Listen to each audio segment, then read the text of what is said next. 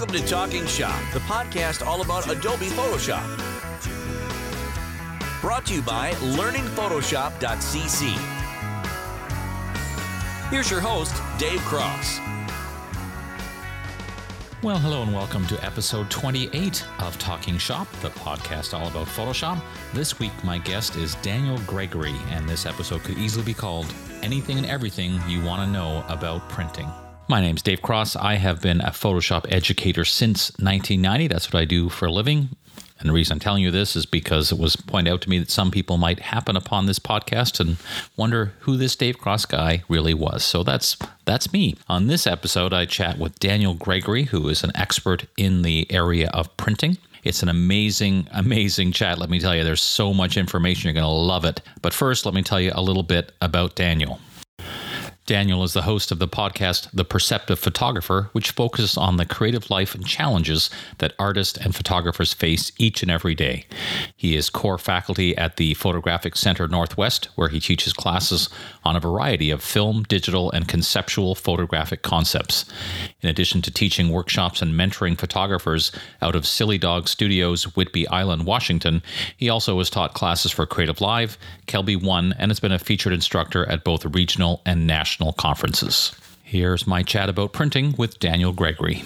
Okay, we're here with Daniel Gregory, who agreed to come on the podcast and talk about some important things. It's my favorite topic, which is the world of printing. So, Daniel, let's start off. Give people a bit of a background, the long elevator pitch. So it's a high building, so you've got a few floors. If someone said, "So, Daniel, what do you do?" What would you tell them? Well, thanks for letting me on the podcast. It's great to talk with you, and even though we're across the country. So I live on Whidbey Island, which is just north of Seattle. So I'm an island guy, and I've been a photographer for probably about 20 years pretty seriously. And then I've been doing this full time as my career for about the last 5 or 6. And my specialty in photography is actually analog. So I came out of an analog film days, and my first job in Seattle was actually Adobe Photoshop tech support. Nice. And yeah, so I was the one who called when Photoshop didn't work. And so luckily I've been able to blend those two together, and I love the history and of photography. So I do a lot of historical processes, wet plate, platinum plating, printing, and I can mix the digital into the analog. So that's a lot of fun for me. So in the world of the bucket, most people consider me kind of a fine art photographer because of the things I shoot ultimately end up in kind of some of those historical processes. Sure. I'm also core faculty at the Photographic Center Northwest up here in Seattle. And then, so a photo educator is kind of my other big iron in the fire. So it's kind of fine art photography and or kind of creative fine art photography, and photo education is kind of the big thing I do. And when I became a full-time photographer, though, like before I had that and had a nice tech job, I didn't photograph a lot of stuff, but I now do headshots and everything but a wedding, basically. I'll think about photographing. Nice. So obviously the listeners can't see, but I can kind of get a sneak peek into behind you in this studio. It looks like all sorts of goodies with printer parts and all kinds of things in the background there. Yeah. So for those of you who can't see, behind me is a big gray curtain on half my studio, and that's my analog darkroom. And then the other half is all the digital space. So nice. I got 4 Epson printers and all that for the digital printing, and then behind the curtain is the magic of the analog. behind the curtain. So a number of episodes ago, I did an interview with Glenn Dewis, who was telling us about his amazing project he's doing in the UK, where he's going around photographing veterans from World War II. And part of the talk was how he kind of rejuvenated his interest in printing, because like many people, he'd kind of, I think, given up because printing on your own printer can be frustrating if you're running into some challenges. And he mentioned some of the frustrations he had. I'm sure you talk to a lot of people through your workshops and stuff. What are the most common problems or challenges that you see people who have been frustrated with trying to print that they've encountered? Now, that's a great question. And before I answer it, I do want to say that everybody asks me, and I teach dozens of classes, dozens of topics, and the one thing comes up is I want to be a better photographer. And what's the thing I could do to do that? And my answer is always the same. It's print more.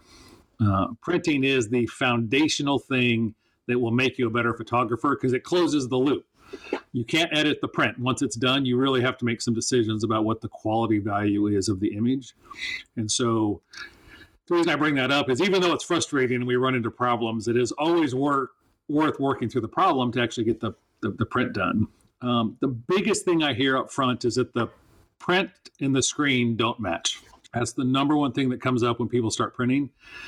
And I'll talk about that in a second. I think after that, we fall into some things where, like, you hear people say, oh, the nozzles clog on the printer all the time, or it's expensive to print. That's the other one I hear a lot, is it's expensive and it wastes a lot of ink. And nozzles clog because of two reasons. One, that it dries out or it gets clogged from materials on the paper, but printers want to print. So the people who say, oh, my nozzles clog, ask them how often they print, and they'll tell you like once a year, twice a year. Printers want to print. So if you're running and you have a printer, just print more, and that'll fix a lot of that problem. But the cost, I always laugh, because if I told you I could make you a better printer for $100 of paper, the average photographer would rather go buy a $5,000 camera body than $100 for the paper. And so that little piece is there. But the big one is my prints don't match the screen. Right. And the big piece, if people took away one thing to remember, is that the print is always correct. And what I mean by that is the printer is the dumbest part of the entire process. It is handed some information and it spits out whatever it was handed. And so we actually it's called a default device or a dumb device, because it has no brain power behind it. And so when the prints don't match, if you assume the print is correct, you then know now the problem is actually with my monitor or my screen or the software. And that lets us troubleshoot things a little bit better. And so to come back into the screen and say, okay, what doesn't match? In many cases, it's because we haven't calibrated the monitor. So this is the other little piece. You got to spend somewhere between $150 and $250 to get a decent calibrator for your monitor. And that doesn't mean that everything's going to work perfectly. So that's the other one. Just because you calibrate the screen and the print, it's not going to be perfect. But the screen calibration at least gets us to a known state. Sure. And that's the job of the calibrator, is to say that when I look at this color red, I know what this color red is. And then I know how to translate that from the screen to the print. So that's the big piece. And people miss that. They don't think it's that big a deal. And they're like, it looks great on my monitor. Well, Apple has spent, and HP and Dell and BenQ spent millions of dollars of research to make sure that when that monitor first turns on, it is as bright and sexy as possible. Right. But that doesn't mean it translates to the print.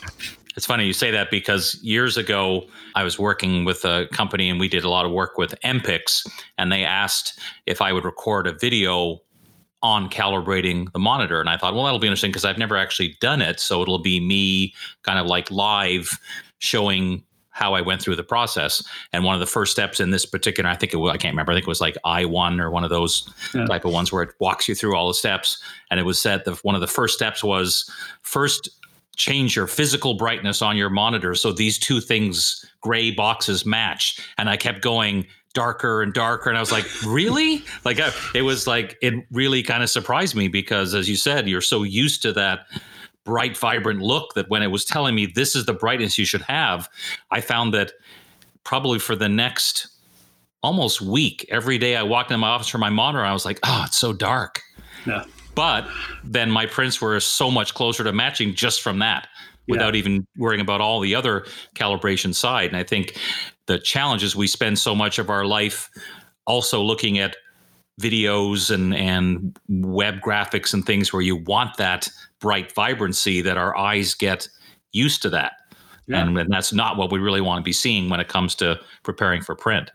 Yeah, absolutely. And I think that's, like when people say my prints are too dark, it's because your monitor is too bright. So yeah, that thing you described, like that's, and people will call me and email me and they'll be like, my prints are too bright. And I'm like, my prints are too dark. And I'll say, your monitor's too bright. And they're like, no, I turned it down like halfway. And I'm like, keep going.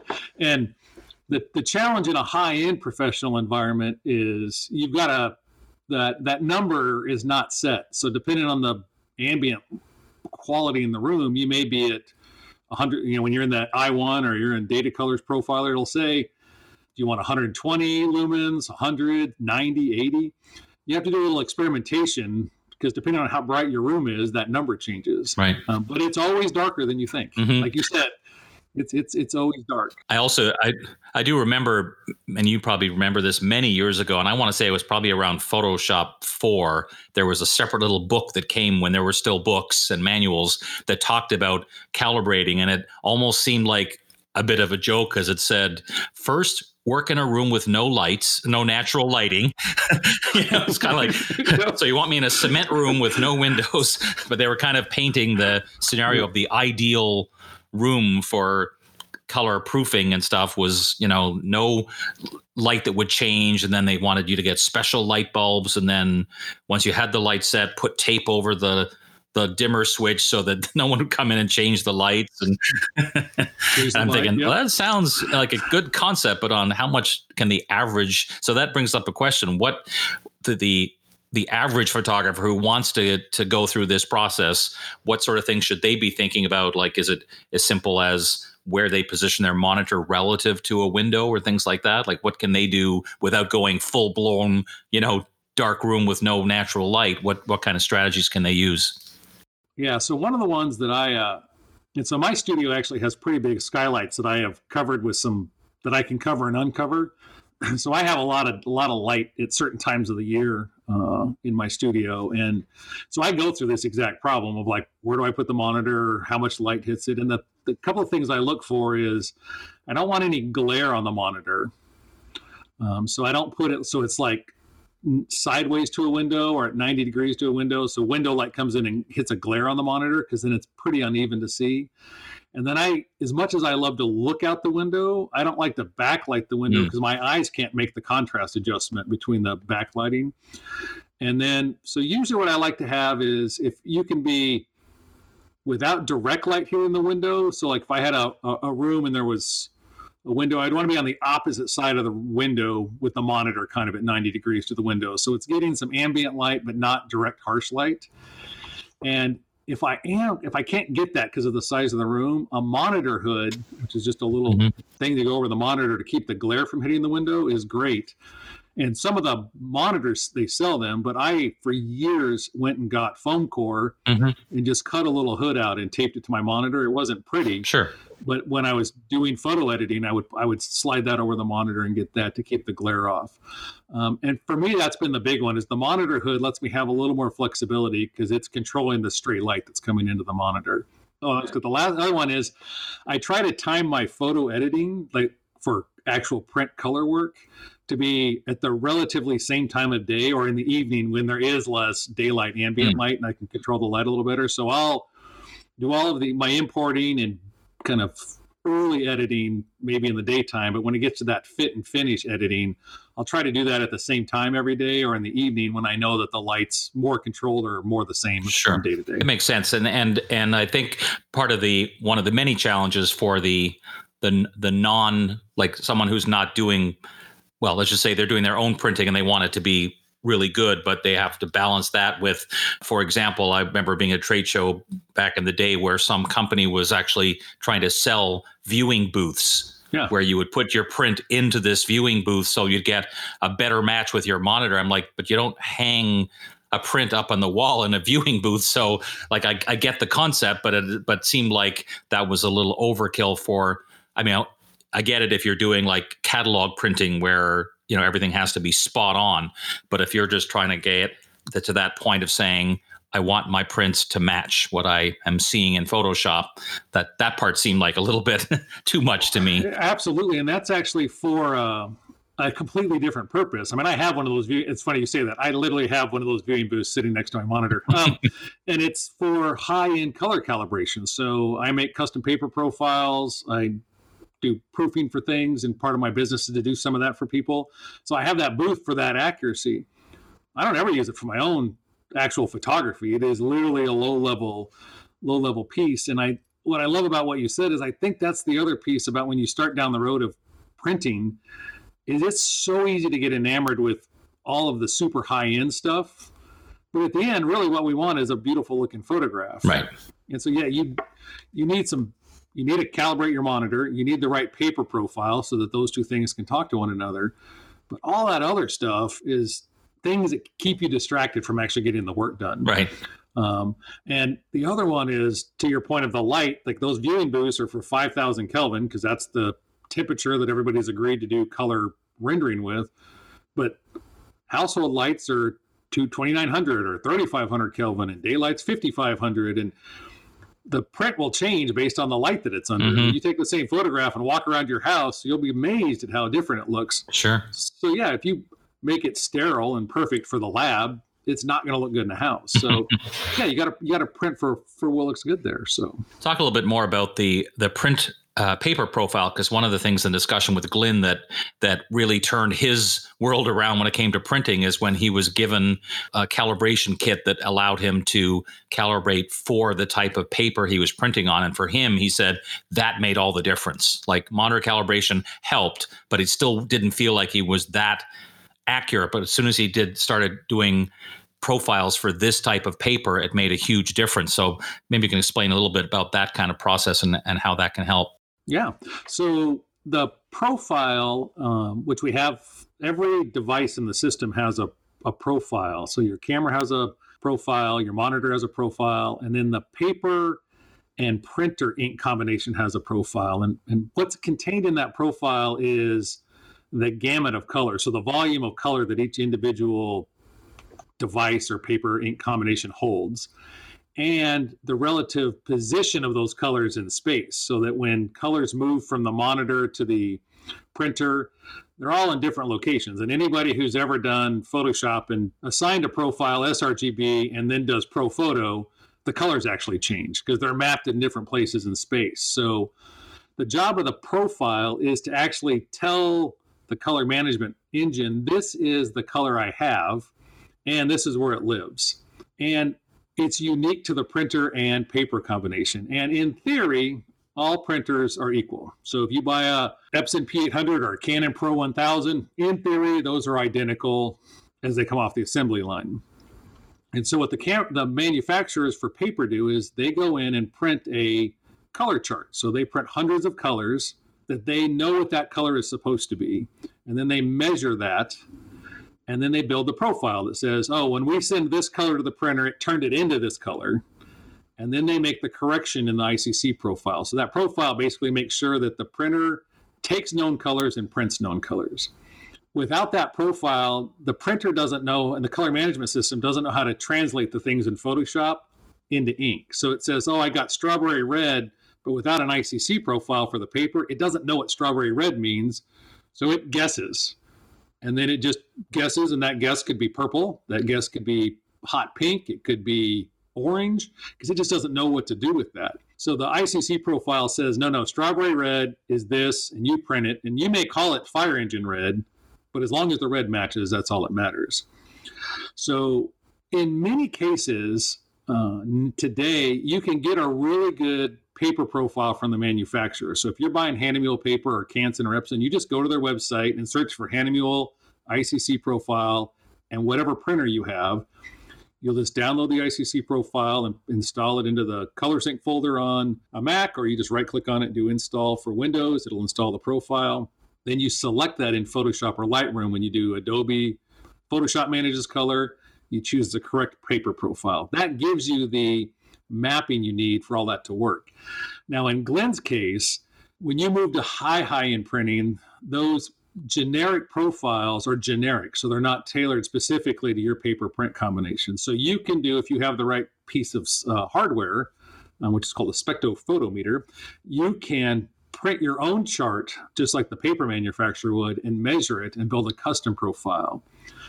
And I've built hundreds of those over my career, and I've built them for other people, and they're not that drastically looking different. So when you bring up and actually compare the two profiles in a 3D color model, they look really close. But what it is those colors in there are just more accurately defined for your printer and paper combination. So you just end up with a much more robust print. When I teach my fine art printing classes, what I tell everybody is a generic profile will get you 95, 96, 97% of the way there. But if you're looking for that last little percent, sometimes you've got to go build a custom paper profile. And there's dozens of companies on the web that do that. And they will send you a little TIFF file that has nothing but a bunch of squares. you'll print that, you'll FedEx it back to them, they'll measure it, and then you'll get an ICC profile. So it's a big, long process to say that we just need to be able to have that translation map. And for those of you who are real nerdy in Photoshop, what the profile actually has is the actual color value in the LAB space, and then how to translate that into the other space. So it uses the LAB color model and color space to actually do that translation. So if you're awesome in the nerd land of Photoshop, that's where that's all happening. All right, we're going to continue this discussion of the love-hate relationship many people have with printing right after this. It's time for the tip of the week.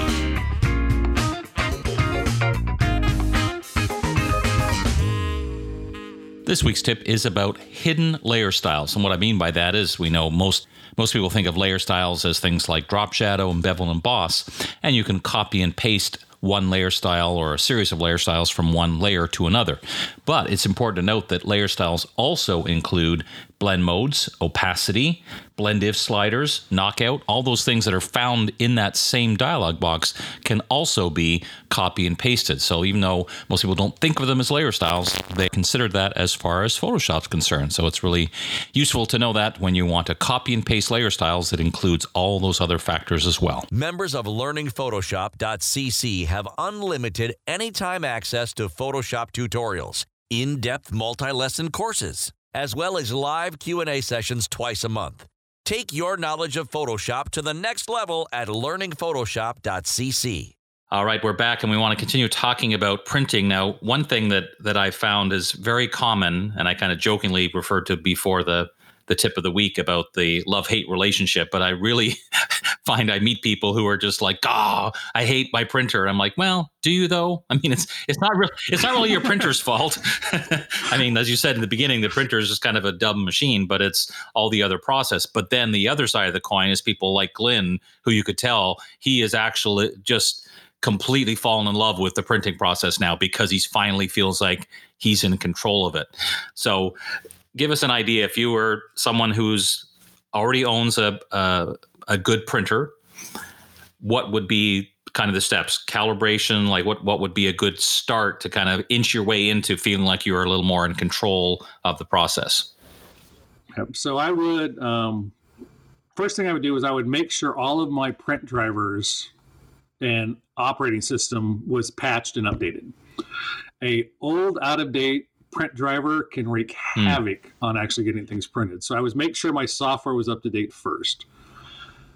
I would then make sure I would get a monitor calibrator, and I would make sure that had the latest version of the software, and that my monitor was calibrated for whatever I thought was the appropriate level of brightness. And what I tell people is, if without seeing your room, without seeing your space, without knowing what you're printing, when you get asked to choose the brightness value of your room, tell it it's between 80 and 100 lumens. In most cases, that gets people pretty close. So get that monitor calibrated, and it is not a one and done calibration either. Plan on recalibrating about every 2 weeks. And the first time you calibrate, you will see a significant change. Like you said, also the monitor got really dark. The monitor is also going to start to look kind of brown because the monitors are actually set for emit more blue light, and we actually need to calibrate into a little bit warmer light. So the monitor turns a slight bit brown the first time. After that, you'll toggle back and forth between a before and after picture, and you may not see a difference, but know that things are happening in the background and it's actually working and doing the calibration. So plan on doing that about every 2 weeks. Then get the most recent paper profile installed for your printer. And that gets installed. And then at that point, you're ready to actually make, I think, your first print run test. And this is where I think the other place people make a huge mistake. They pick they're a really saturated image with lots of contrast to make the print. And I talked about how every device has a gamut. So if you pick an image that's way, way outside the gamut of what the paper can hold, Photoshop and the printer and the color management system has to do all sorts of work to actually compress those colors. And that's done through something called the rendering intent. And so whether we use in photography, we normally use just perceptual or relative, but that's all about dealing with colors that the monitor can show or can't show. and how do they move to the printer, which can or can't print them. And people pick these crazy things to print where I know they're going to be out of gamut, these super saturated colors. So what I like to do is pick something that's more kind of a neutral print and something you would normally print. The other thing I watch people do is they're portrait photographers and they go start with a landscape they took. So the thing you're normally going to print, start with that and pick kind of a neutral edit, nothing crazy, and print that on whatever kind of paper you're going to print on. And just see how that compares. Just see it. Is it in the ballpark? Because if it's not in the ballpark, we have a different problem. So maybe we have double color management. Like if the print's really magenta and purple, it's usually because it's being double color managed. So Photoshop's trying to manage the color and the printer's trying to manage the color. But if it looks in the ballpark and looks close, we could take the next step. But I just find that people try to print something that's just crazy and they get frustrated at the start. So print something that's kind of more neutral. You don't have a lot of crazy saturated colors, and then you'll know the actual workflow is correct. And then you can go back and make the adjustments later for all the other elements that come into play. Because that gamut it's a weird thing. And like luster paper and glossy papers hold more saturated colors than matte paper. And so if you're printing to a matte paper, your photos are going to look a little duller, but richer in color. If you're working on a glossy paper, it might have more punch and contrast and hold saturation, but you don't preserve the delicacy of detail. And so that's why picking something and just kind of making sure you can get a baseline at least lets you know the calibration part's working. So that would be my initial starting point. But it's funny when you said that, I had a flashback to, I can't remember the name of the file, but it was the Adobe file. She looked like Carmen Miranda, but had like Pantone charts on her head and stuff. Yep. And that used to be kind of the standard file, because at least that way you were comparing with something that, because I think the other part of it is the emotional side. Like if you're really tied to a photograph and you can't wait to see it printed, and then it doesn't come out looking the way you want, then there's that emotional side of, the disappointment, not just of the technicalities of it not matching, but that didn't come out looking the way I expected for my favorite photograph. So I think, as you said, starting with something is just sort of maybe a little more generic. It's a good photograph, but not something that you're too emotionally tied to, so you don't get too disappointed if you don't like the results. Yeah, Bill Atkinson makes you can download it. He has it it's free. It's all over the web. He built it and graciously let people print with it. It has a bunch of skin tones, some fruit, a bunch of different things, and it's a print test page. And so as you move from paper to paper, you can print his file, and it's got a pretty good gamut of what you might see in terms of across all the different options. And then it's not your photo. So yeah, you're not attached to it and you're not upset that it didn't work. And that's a great piece for that.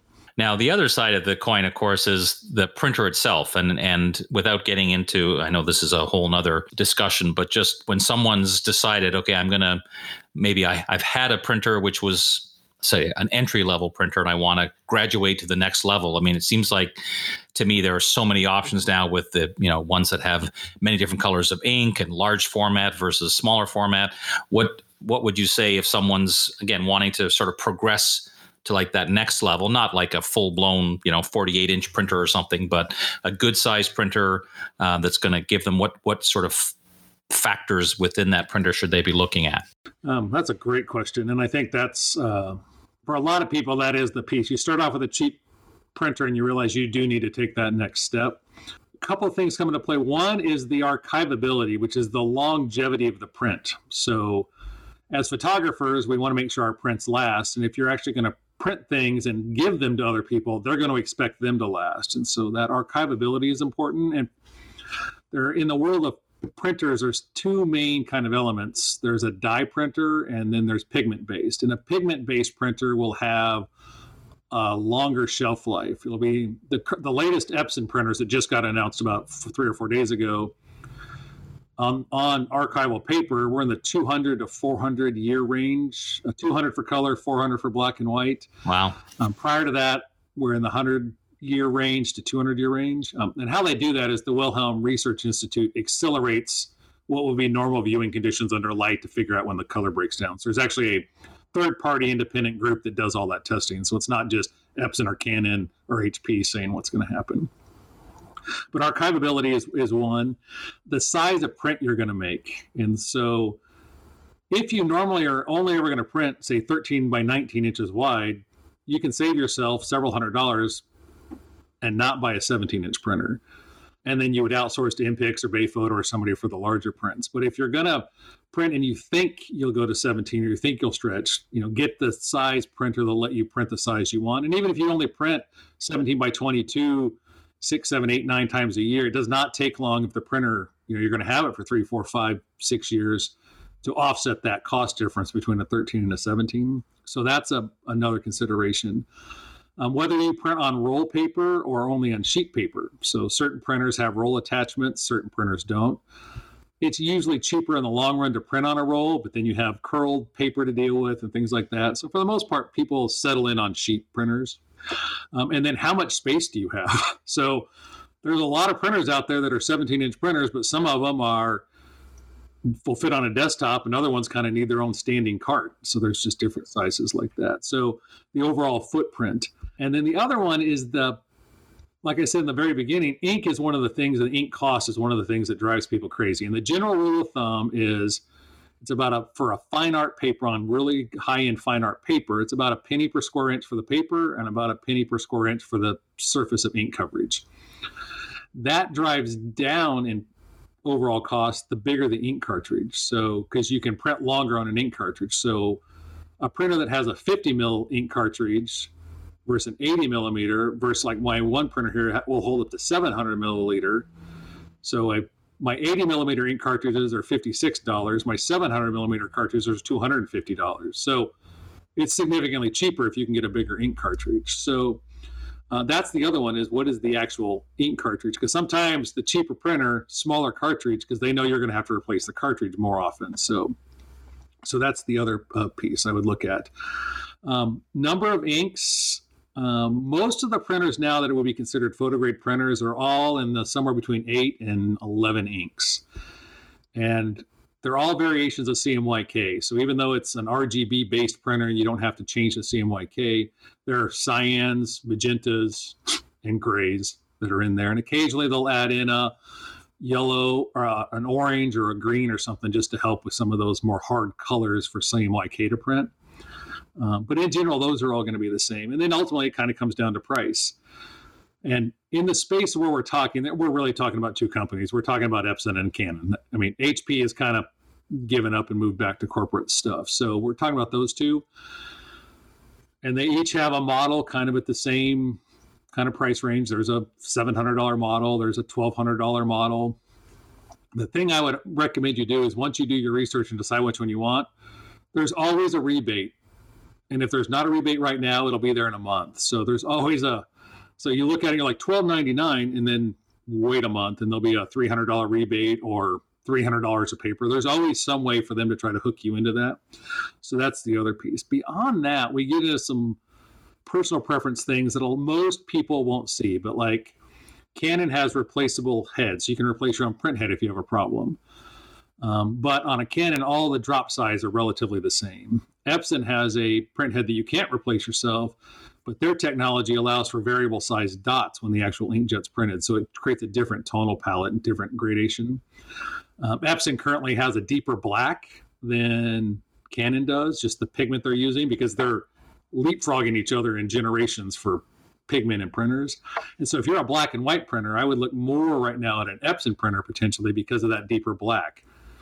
A year from now, I might tell you the exact opposite in that regard. And so, but the big one comes down to that archivability and getting to the pigment-based ink, the size you're going to print on, because those are probably the biggest two factors.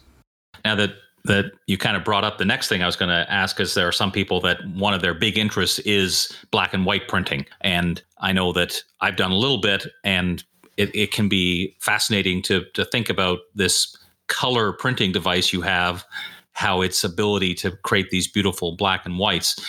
Does that change anything in terms of if that's someone's main goal in terms of the printer? I suppose it probably would, perhaps more so with the paper. Two things around that. It does change your workflow a little bit. So both Canon and Epson have a black and white mode. Canon calls it a monochrome mode, and Epson it's called the advanced black and white mode. So if you're printing a neutral black and white, so you haven't split toned it or you haven't done any creative coloring in it, or added like a sepia tone to it, you would do the monochrome printing out of the printer. So in the Epson world, it'd be the advanced black and white. And what that does is it tells the printer to use the blacks and the grays and not any of the color to build the image. And so you get a much more true representation of a black and white image. If you let the ICC profile manage it, it uses all of those ink colors to build the black and white file. And oftentimes it has a little green magenta cast or a blue cast to it because it's that cyan and magenta and yellow inks are being used to make the black and white. So part of that is just making sure you're using the monochrome mode unless you need the color information from the split tone. And in my own kind of taste, that's where I think one of the places that Epson excels is Epson spent a lot of time to build a really robust black and white engine into their print driver. In part is because the other thing that the way those two printers separate is there's a technology called a RIP, which is a raster image processor. And for those of you who've been in Photoshop or have printed a long time, we had PostScript printing and then we had RIP printers. A guy named Roy Harrington has built a piece of software and has been around forever called a Quad-Tone RIP. And it talks directly to the Epson printers and allows you to go in and specify a percentage of each black ink and light gray ink to lay down to create the black and white image. And so you end up with this real granular level of control to create a black and white image if you use a quad-tone RIP. The quad-tone RIPs don't work with the Canon printers. They work with the Epson printers. And so that would be another one if somebody was exclusively black and white and going to that next level of black and white, I would have them take a long look at that if that was going to be something they might be interested in or a direction they want to go. Now, how does that impact from a Photoshop standpoint? Because before we talked about people saying that my print doesn't match because they're looking at things like the color. What would you do if you're preparing something to print in black and white? What kind of approach would you take in Photoshop to prepare the file? So my workflow is I make the final image look as best as possible, regardless of what I'm going to print to. I try to get on screen in Photoshop everything that looks as good as possible. At that point, I move in and I soft proof to what I'm going to go out to. And so for those of people who have never soft proofed, in I think it was Photoshop 5.5, we got color management integrated into Photoshop. And from that, because Photoshop now became aware of all the profiles, they could soft proof, which meant take the ICC profile and try to have the screen simulate what the paper would look like. And so I use soft proofing to bring up the image in the kind of version of paper I'm going to print on. So Photoshop will actually make it, I call it making it look ugly. So if you're printing on matte paper, the colors wash it, everything does, and then you edit those adjustments for the paper, and those are called output adjustments, and they're specific to the paper you're printing to or to the media substrate you're printing to. And so for my workflow in Photoshop is I edit that black and white as good as I can. Then I turn on the soft proofing and I will edit the image to include a little adjustments for the paper, and then I'll print it. Okay. What the soft proofing gets me is instead of having to print 15 times, I only have to print like 5 times to get to a final image. So it's not perfect, but that soft proofing piece gives me a sense of what that looks like. And in the case of how I was exclusively a black and white printer, you can build a profile. We talked about those ICC profiles. We can build an ICC profile that is exclusively for black and white, and you can use that for your soft proofing, which is one of the things that a lot of people who move into quad-tone RIP, or they use John Cone has a set of inks that will replace all your inks in your printer. If you're exclusively black and white, they're a beautiful set of inks. Profiles that are geared towards that ink set as well. And then Photoshop will simulate that under the soft proofing, which is under the view menu, I think. And one of the things you said there that I think is really interesting to me, and I hope that everyone caught it, and I'll say it again, because you said something like it only means you have to print 5 times instead of, so that's reassuring to know that even experts in the field, that's a part of the workflow, or the expectation is it's not going to be, you're not going to print once and go, well, perfect. Yeah, it's funny. When it happens, I'm really excited. And when you get, this is the other big tip I would have for people is I watch people chase their tail trying to find the perfect paper. I recommend everybody have a luster paper and a matte paper. Whatever you pick. If it's Epson's Legacy Fiber, if it's Hahnemuhl's Beretta, if it's Red River, I don't care. It doesn't matter. But pick 2 or 3 and just learn what those papers can do. And then when you start to soft proof, you're like, oh yeah, that paper looks really close to what I have on the screen with a lot of editing. Because really what we're looking for when we soft proof is we're looking for changes in contrast, blocked up shadows, saturation shifts, and color shifts. So I'm looking for skin tones that turned more red than they should be. It's not going to show me exactly what the print looks like, because it's not. It's a screen that's the light's transmittive versus reflective. There's enough differences there, but if I can get it so it's in the ballpark, then I can look at the print. And sometimes it comes out and looks great. And sometimes it's like, okay, well, I'm close. I need to go make this little tweak here or tweak here. But yeah, it's definitely a huge time saver. And it's one of the things that I'm always amazed that I think what makes MPix and Bayphoto and those places do so well is they know their equipment and their technology and their space so well that when they get a photo from anybody, that they can actually get it into their color space and get a pretty good rendering of it. And that's because it's the same equipment, the same paper, the same process. They're not working with, you don't call MPix and be like, hey, can you print this on 22 different papers? And they'll do it, but it's because those are the only papers they print on. They won't print on something they don't have because they don't know it well. Yeah. And that's the same thing for the home printer. Use the one or two pieces of paper you have, and it'll save you a headache. That's great advice. So years ago, I had the opportunity to actually visit MPix. And one of the things that was fascinating to me is they had their color correction department. And a couple things caught my attention. One of them was the person who was taking us on a tour, who obviously knew the background of his people. And I think there was like 12 of them sitting there on their computers. He asked the question, he said, how many of you have been here 5 years or less? And there was like, it basically got to the point where it was 10 years at least. Everyone had been there at least 10 years. And the other part was, so an order would come in, they'd bring it up on their screen, and they had this special dial device to like quickly change some settings. And then the print would come back to them. So instead of going to some different person sort of for quality control, it would go to the person that actually did the color correction. And I was like, that seems to make such good sense to close that loop, to know that it's not just a one-time deal where they're going, well, that looks good to me. They get the print back, and if necessary, they'll tweak it and do another one. And I thought that's pretty fascinating for a lab who's doing high volume to have that kind of dedication to make sure that the quality is what people are expecting. Yeah, and I think that's so great to hear, because I think a lot of people send things out and they come back and they're okay. But if you get a good lab and get a good relationship with the lab, if you're outsourcing or not printing on your own, that makes all the difference in the world, knowing that quality is there. And and not everybody out there does that. So Daniel, for someone who wants to take their printing to the next level and they're hearing your advice and they want to get more, where would someone come to find out more about the kind of services you offer, workshops and things like that? So my website is danieljgregory.com. And all my workshop information is up there. My studio is actually named Silly Dog Studios, so that's after my silly dog. And so my partner and wife, she's an herbalist and all that, so we have a bunch of stuff that happens at the studio up here. So sillydogstudios.art is the kind of the piece for that. But danieljgregory.com has all of the photo stuff. On social media, it's Dan Greg Photo everywhere. So Instagram, Twitter, all those places is where you can find that. I'm actually just getting ready to release in the next month or so my 2020 and about half of 2021's workshop schedule. And included in there is I have several short, like 1 day printing session things, like how to choose a good paper. And then I have several longer sessions where we actually come and you're at my studio and we actually do some pretty low level work on getting printing and getting calibrated and how you work through that process for that. And I've got black and white, I've got color, I've got shooting workshops. So I've got a nice kind of variety in there. So that schedule's coming up here pretty shortly. And you can, if you hit my website, you can get on the mailing list and then we'll add you to that.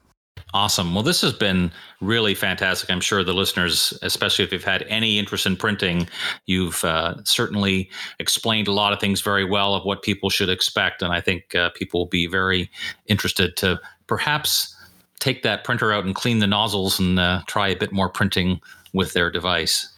Yeah, no, it's like I said at the beginning, it's the one thing I've seen that makes all the difference in the world to become a better photographer faster. And you've spent the money on the printer, you might as well keep it happy and keep putting paper through it. Awesome. Thanks so much, Daniel. I really appreciate it. All right. Thank you, Dave. Well, wasn't that an amazing episode? Daniel knows so much about the world of printing. It's amazing, and it was so great of him to share all of it. And as a reminder, his website is danieljgregory.com. You can find him on social media under Dan Greg Photo. And his podcast is called The Perceptive Photographer, which can be found on Apple Podcasts. Thanks again for listening and tuning in to this episode. I really appreciate it. As always, please share this with your Photoshop using friends, and if you can leave a review, that would be awesome. I'm Dave Cross. See you next time. Please subscribe and tell your Photoshop using friends. Find us at talkingshop.show.